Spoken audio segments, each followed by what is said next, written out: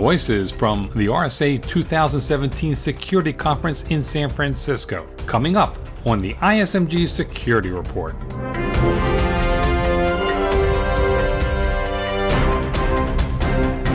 Hello, I'm Eric Chabrow. We're devoting today's security report on the RSA Security Conference in San Francisco. ISMG has a team of editors on the scene at the Moscone Center, and my colleagues are conducting video interviews with some of the top thought leaders and practitioners in the field. To view these interviews, go to any ISMG News website, click on Events, and then RSA Conference. What's an RSA Conference without a look at the latest trends in information security technology? And among the hot topics is behavior analytics. Aviva Lighton is a vice president and distinguished analyst at Gartner Research, and she sat down with ISMG's Tom Field to discuss an impressive use of a behavior analytics tool from a startup headed by the former director of Israel's Internal Security Service, Yuval Diskin. What he was very good at was catching suicide bombers before they launched their attacks. He would watch the data that he was getting from all over the area and figure out who had the intention, the motivation, who was buying weapons, who was assembling the attack. And he took that technology framework. It was really a cybersecurity data mining exercise to cybersecurity, to enterprise security. So using that methodology, he's able to identify attackers before they attack. Most of the security technology today is trying to identify attack behavior, but it's not identifying the attacker behavior. And attackers conduct many different kinds of attacks. So they may conduct an e-commerce fraud attack, stealing credit cards and turning that into money. And those same guys may go after intellectual property like a bomber or a blueprint. So to me, that was a breakthrough in trying to preempt attacks rather than just continually chase what's going on. Sam Curry is Chief Product Officer at Cybereason, and he explains how behavior analytics helps enterprises understand the relevance of security to information technology and the business. Most importantly, it lets you find the threads of the people that are going through networks and through systems. The pathways they leave are always adaptive. And the thing that behavioral analytics does is every other form of data, every other form of control has a shelf life. How long is it effective? And you look at things like blocking by file hashes. That drops off a cliff. Mm-hmm. It's useful for a very short period of time, and then it's useless. This has some longevity, and ultimately, you can't hide behavior. It will turn up. Another technology gaining attention at RSA is artificial intelligence. Here's Chris Pearson. He's Chief Security Officer and General Counsel at Viewpost. We don't really have true AI right now. You can't just have a machine go ahead and look at a learning pattern of things and then take actions based off of what it thinks it knows. We're not there yet, but I think that technology is going to be much more steadfast, have a longer shelf life, and be really where the industry moves. So I look for that to be a key player this year and in many years to come. But it's not just technology that can be deployed today or the next few years that attendees addressed. One of the conference's keynote speakers, the chairman of the House Homeland Security Committee, Republican Representative Mike McCall, called on the security community to address the threat of quantum computing, which experts say could still be a decade or more away.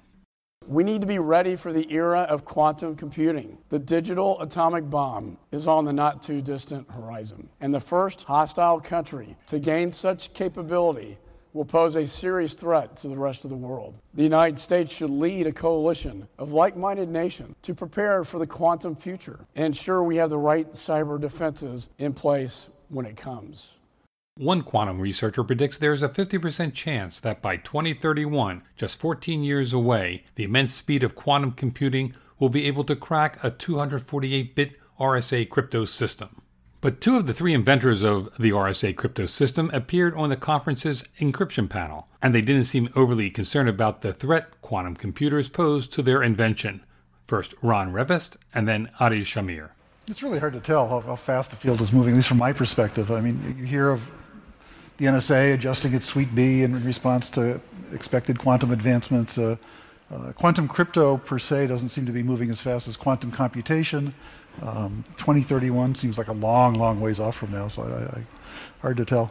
I'm awfully biased on this issue too. So. Problem with talking to us old guys, we'll be dead by then, we're not.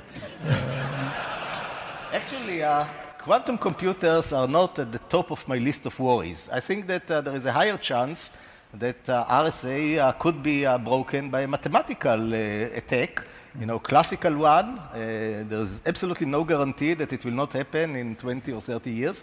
And on the other hand, it could turn out that quantum computers will be able to break all the supposedly quantum-proof schemes that we are developing now, based, for example, on lattices. There is no proof that it will be impossible to break lattice problems in a polynomial amount of time.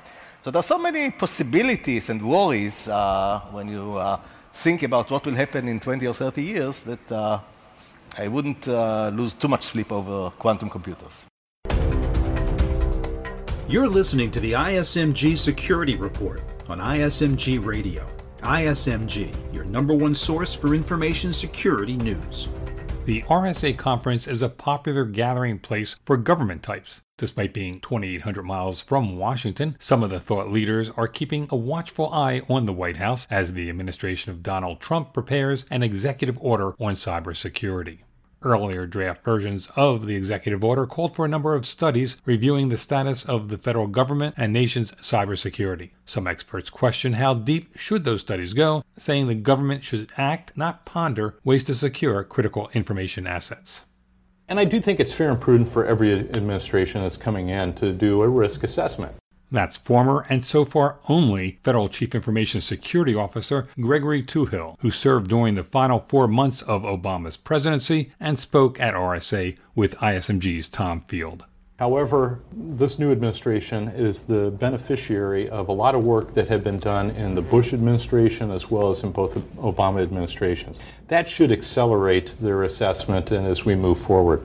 And frankly, the approach that we took while I was in federal service was not a political approach, but rather an enterprise risk management approach that basically was taking a look at implementing best practices from the private sector and integrating them into our government enterprise risk model.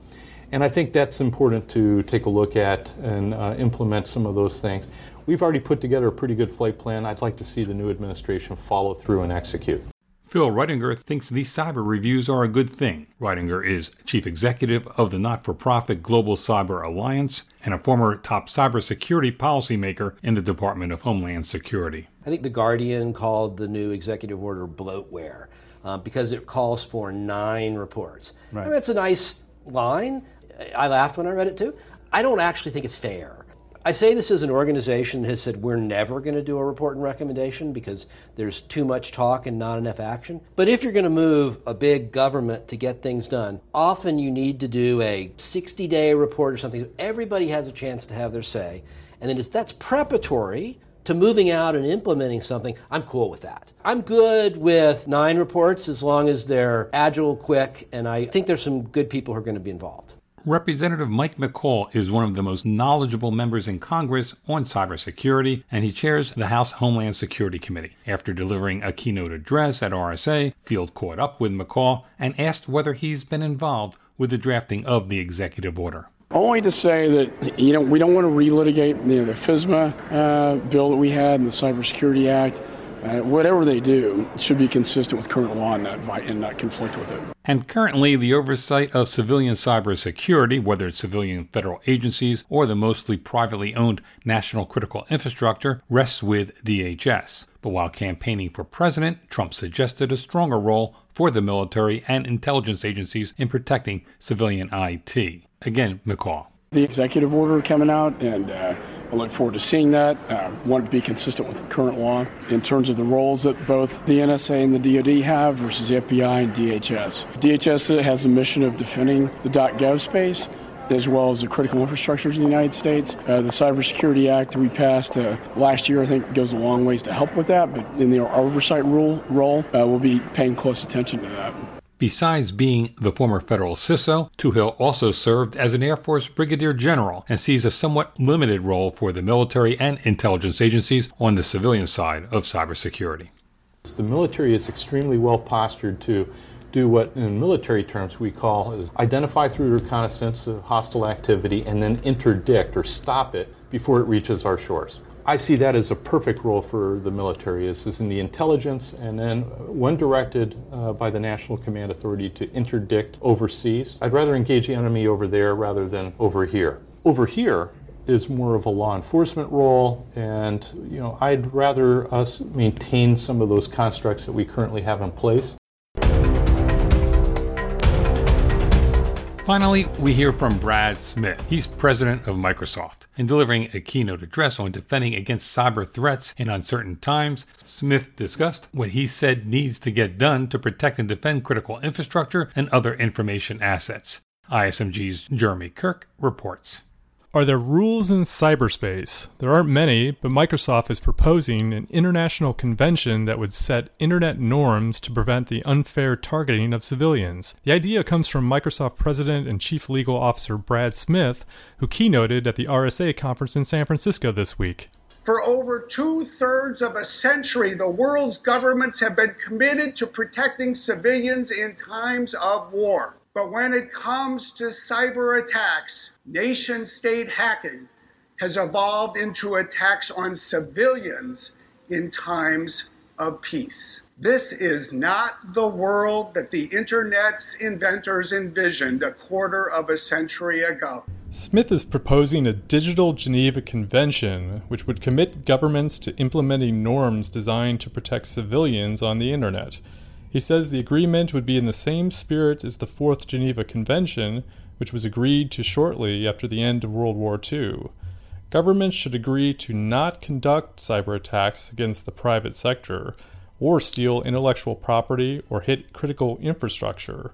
Smith says the convention should also set up an independent organization that brings the public and private sectors together to investigate and release detail on nation-state attacks. The turning point was the devastating cyber attack against Sony Pictures Entertainment in November 2014.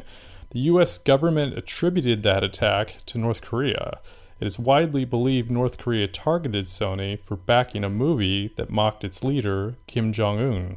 Here was a nation-state attack not for espionage, not related to the military, but to attack a private company for engaging in freedom of expression around, as it turned out, not a terribly popular movie. As commerce and communication moved to internet-based platforms, it was expected war would as well. The huge benefit of launching a network-based attack is it avoids the messy consequences of traditional kinetic warfare. Cyber attacks can be extremely effective and disruptive. While it's virtually impossible to drop a bomb without knowing which nation is behind it, cyber attacks are shrouded in confusing technical tricks, leading to much speculation but often lacking dead-set proof. The situation since the Sony attacks has only grown worse. The most striking example of late is the U.S. government's belief that Russia mounted an extensive hacking and disinformation campaign prior to the presidential election. The output from that campaign, from leaked embarrassing emails to fake news stories, clouded an already unconventional campaign. Kenneth Gears, a senior research scientist with Komodo and a former research scientist with a NATO think tank, tells me that cyber attacks are changing the landscape of national security. He says that a legal framework is essential. Efforts have been underway for a number of years to develop international law to accommodate cyber activity. Microsoft's Brad Smith. We need to recognize that the time has come for us to come together as an industry around the world to call on the world's governments. We need to call on the world's governments to come together. That's easier said than done, particularly with the slow-moving nature of international agreements, but the call is at least a starting point. For Information Security Media Group, I'm Jeremy Kirk. That's the ISMG Security Report. Our theme is by Ithaca Audio. I'm Eric Chabrow. Catch you next time.